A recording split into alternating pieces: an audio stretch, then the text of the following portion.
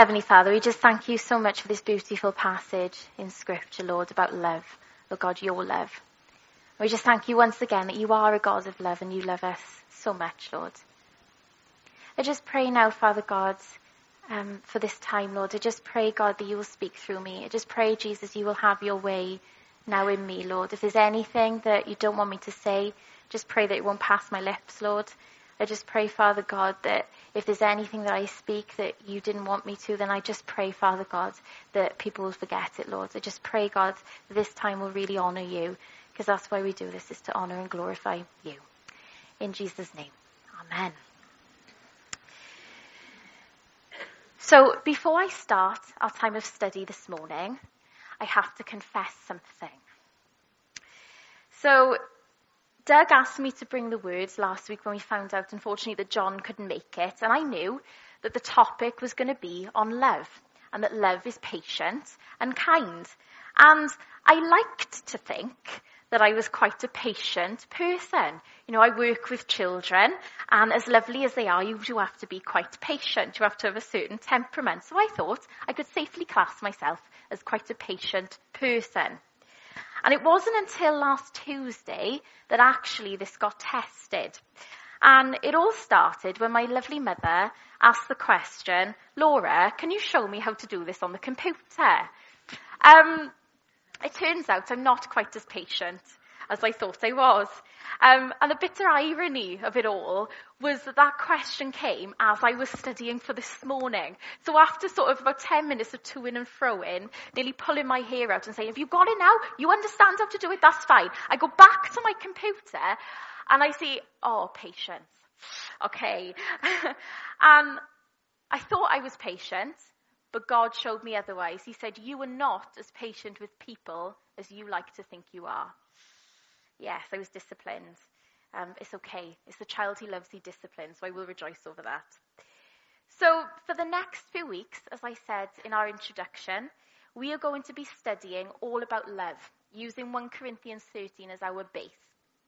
And in the Apostle Paul's letter to the church based in Corinth in the 1st century, he writes all about love. And if you read Paul's letters to the Corinthian church, you will discover that this was a church with a lot of problems. And they had a rather large problem with pride. So people boasting about things that they had done.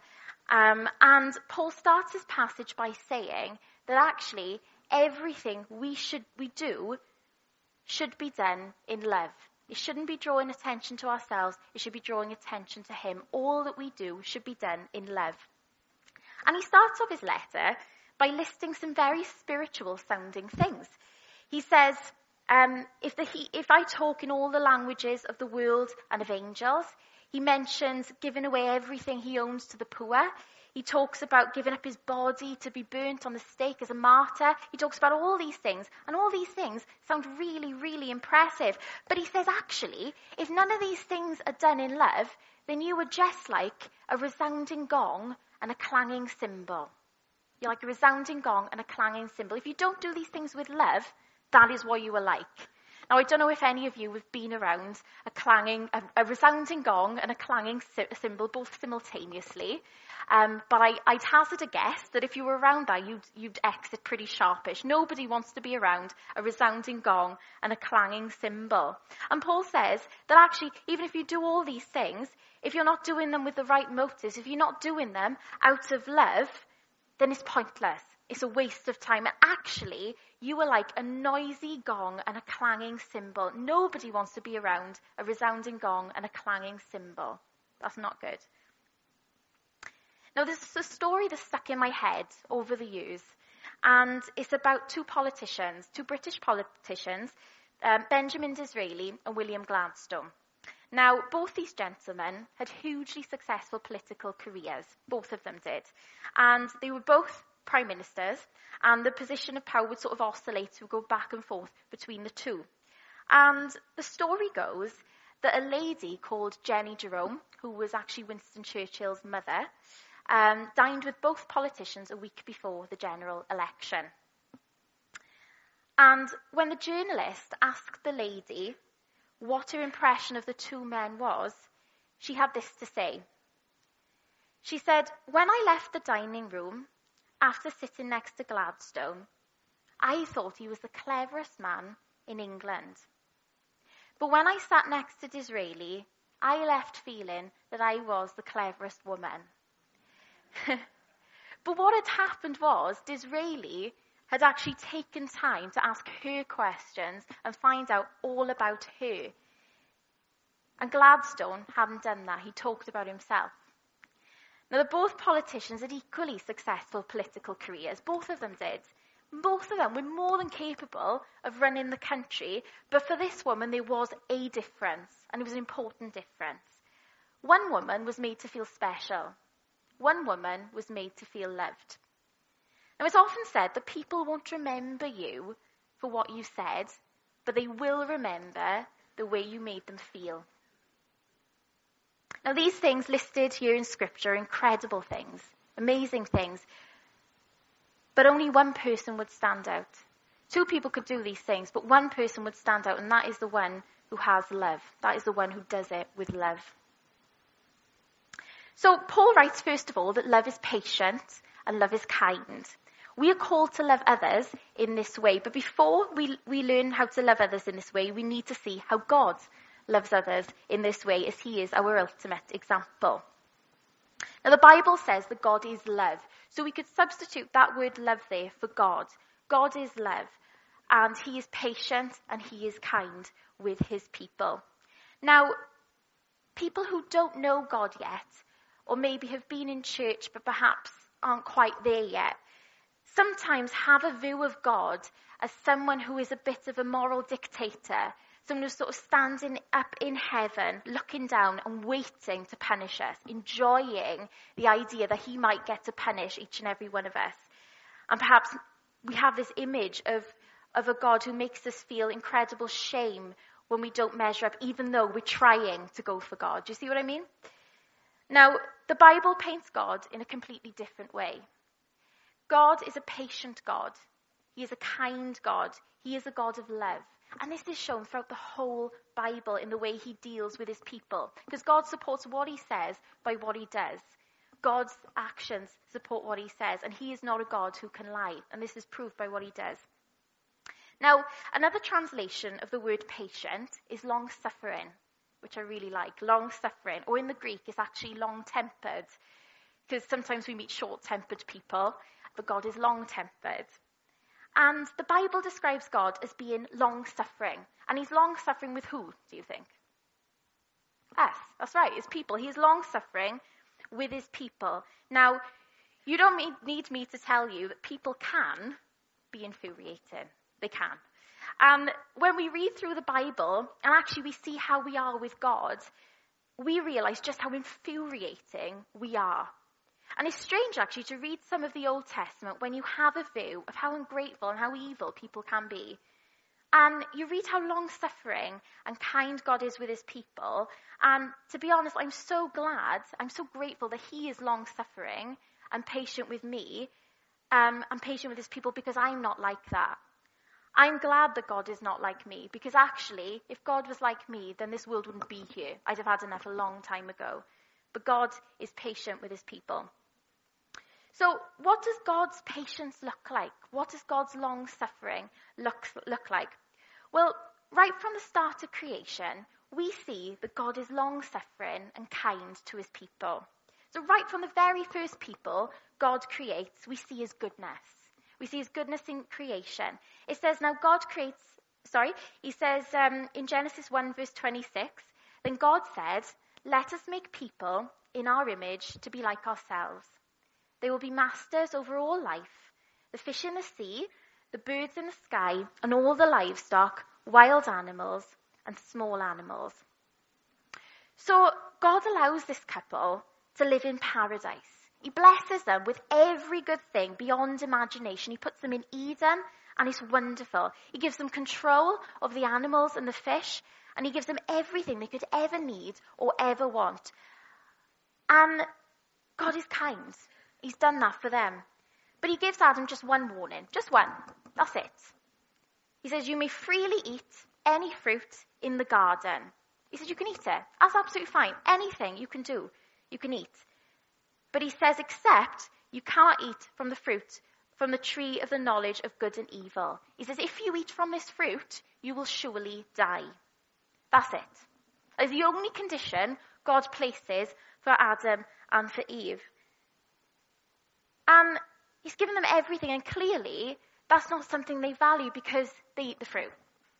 The one thing God says for them not to do, they do. And God punishes them, and he sends them away, but he's still kind to them, even though they disobey God. They bring evil into this lovely, perfect world he's created. And the next book, Exodus, we see God's people called the Israelites. And they are living in slavery in Egypt. And these people are being severely mistreated. They're being beaten, were subjected to slave labor. And God sees these people and he delivers them out of slavery in Egypt. And God makes it obvious that it's him who's delivered them. He sends plagues. He turns the river to blood. He sends locusts. He sends gnats, supernatural things that cannot be explained away by anything else. It's God. He makes it obvious that it's God who's rescued them. And finally, Pharaoh lets the Israelites go. And not only has God rescued them from slave labor, he says, I am going to send you into an amazing new land, a promised land full of milk and full of honey. And you would think at this point they'd be on their knees praising God and thanking him for all he's done. But instead something strange happens. They start grumbling. They start moaning and they start complaining.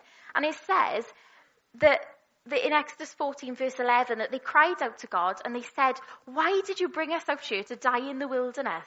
Weren't there enough graves for us in Egypt? What have you done to us? It's better to be a slave in Egypt than a corpse in the wilderness. And they've just seen God do an incredible thing for them. And they're just showing no trust in God at all. But fortunately, our God is long-suffering. Fortunately, our God is long-tempered. And he makes a way for them.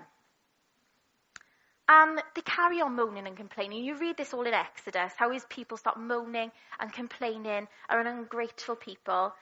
They make other gods. They turn away from him. But God, throughout biblical history, is always pulling the Israelites back to him. It's just a constant to and fro. God is so kind to his people, and they just treat him terribly. He's very long-tempered with them.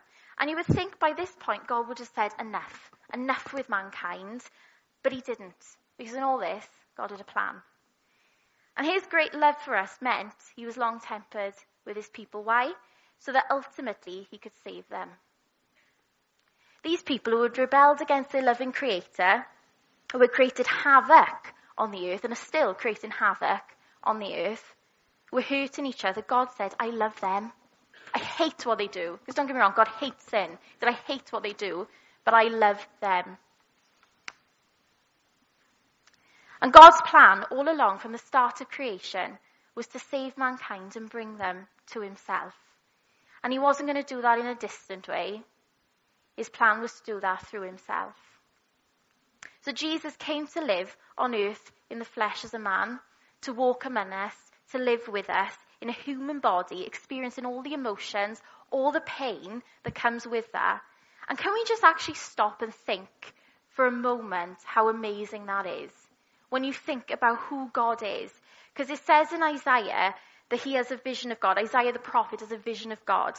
And he says that he saw the Lord, high and exalted, seated on a throne, and the train of his robe filled the temple.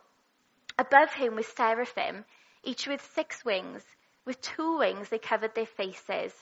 With 2 they covered their feet, and with 2 they were flying. And they were calling to one another, Holy, holy, holy is the Lord Almighty. The whole earth is full of his glory. And at the sound of their voices, the doorposts and threshold shook, and the temple was filled with smoke. So think about that majesty of God for a moment. Think about that image in your head. Think about how worthy and how holy and how perfect that God is. Then think about what he did. Think about what he submitted himself to. Now, he could have wiped out the whole earth in a heartbeat. He could have done it, and he would have been completely justified to do it. But he didn't do that. Instead of wiping us out for our rebellion and our impatience and our petulance, he decided to be born into poverty to a teenage mother in Bethlehem. That's the majesty of God here. He had a body just like us. He walked in our shoes and he lived among us. That's God. Just think about that for a moment. That is God. And this is the same God who people have ignored. This is the same God who we've cursed. This is the same God who we say, oh, you know what? I don't have time for you today, God. This is the same God when we try praying, we fall asleep. This is the same God who, when it comes to sin, some of us say, oh, can I do this and still get away with it and go to heaven? Jesus put everything on the line for you. Everything. That's how much he loves you. This is how much God cares about each and every one of you. Even when we were enemies of God, even when we were against God, Jesus died for us. He proved time and time again, Jesus, that he was God in the flesh, and he died on the cross in agony. And during that time on the cross, all our sin, all the curses that we deserved were dealt with on that cross. And Jesus suffered and he died for us. And that was his plan all along. And that's why he was long suffering with his people. And God is patient with us today because he wants us to know him. He is long tempered with you because he wants to know you, because he loves you intimately. And that's not me saying, oh, God loves you. It's like a blanket thing. He loves you individually as you are. I just really, really want you to understand that today. I just really want you to think he loves you individually. You are not an exception. You are the rule. Jesus loves you. Peter, the disciple of Jesus, writes in 2 Peter 3, verse 9, he is patient with you, not wanting anyone to perish, but everyone to come to repentance. If you're not familiar with that word repentance, that means to turn your back on things you know are wrong and follow after Jesus. Repent, turn around and follow after Jesus. Now, God's long suffering with us means something very important for how we treat other people. Okay? And I know it's hard, but we have to be long-tempered with other people. We have to be patient with other people because God has been infinitely patient with us. And it's actually one of those things that we joke about, isn't it? We say, oh, I'm just so impatient, or oh, I just got such a short fuse when it comes to so-and-so, or, you know, sometimes we can't even wait in a line without huffing and puffing. And it's ridiculous because we think about how patient God has been with us, and we can't even do it with other people. We can't be patient 5 minutes while somebody gets the coffee. And that's just a superficial thing. So how are you going to be patient with the big things? Now, Jesus sees how we treat other people, and he sees how impatient we get over other people. And I know it's hard. It is hard. Like maybe we see, you know, a brother or a sister, you know, who maybe is new to the faith, you know, is just trying to take those first steps. And perhaps we kind of think, oh, they're getting on my nerves. They're not getting it. But I have to check myself because I'm guilty of doing that. And God has been so long suffering with me that I can't do that. I can't treat another person impatiently when God has been so patient with me. I just can't. We just can't. None of us can. We don't have the right to. Now, our study this morning comes with a warning. Okay? It's called long suffering. It's not called eternal suffering. God's patience with us doesn't mean that we can carry on going back to the same sin over and over again without being sorry for it and saying, oh, well, God is long suffering with me. He's patient with me. It doesn't work like that. Because when you actually understand deeply the price that Jesus paid on the cross, you're not going to want to keep going back to the same sin over and over again. There's a difference between fighting against a sin with God and striving with him than not actually bothering to fight at all. There is a difference. And don't forget that while God is a long-suffering and an immensely kind God, there will be a time when he will judge. And we see this throughout the Bible with his people. There comes a time when God punishes his people. And when God punishes his people, it's not nice. And this is why it is so important that we put our faith in Jesus alone and follow him. It's so important. Because there will come a time when it'll be too late. And that makes me so sad. But there will come a time when we leave this earth. And there will come a time when we have to give an account of our lives to this holy, just, amazing God. And those who have died trusting in Jesus will go and be with God forever. And it's going to be wonderful. But those who have ignored, rejected, and put off knowing Jesus until it was too late will be punished forever. And I don't want that to happen to any of you. So seriously, if you haven't made that commitment yet in your life, and you want to, there'll be a time afterwards where you can, because it's really pressing. Like, you don't have time. You don't know. Like, you could go out there today and die. You don't know. You really don't know. So God is waiting for you with open arms, and he wants you to embrace him, and he wants you to make him first in your life. He wants you to make him King and Lord of all, and he's going to shower you with love. He endured suffering for you. He endured that cross for you. So if you're alive today and you're sitting here, which we all are, there is nothing you've ever done that God can't forgive you for. There's nothing in your past that is so shocking, so scandalous that God won't forgive. He knows it all. You can actually go to Jesus right now and you can ask him to forgive you. And you can make him your king and your best friend.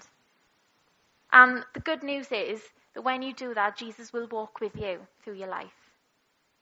He'll be patient with you. He'll be long-suffering with you as he shapes you into being in his very image, like himself. He'll always be with you, and he'll never abandon you. And when you suffer, he'll be there with you, because he knows what it's like. And when you're on the mountaintop as well, he'll be there with you too. So God is patient with you. He's long-suffering. He's long-tempered with you. He doesn't want anyone to perish, but for everyone to come to repentance. And if you've not made that decision to follow Jesus, or if there's something holding you back, then the question you have to ask yourself is, why are you making God wait? Let's pray.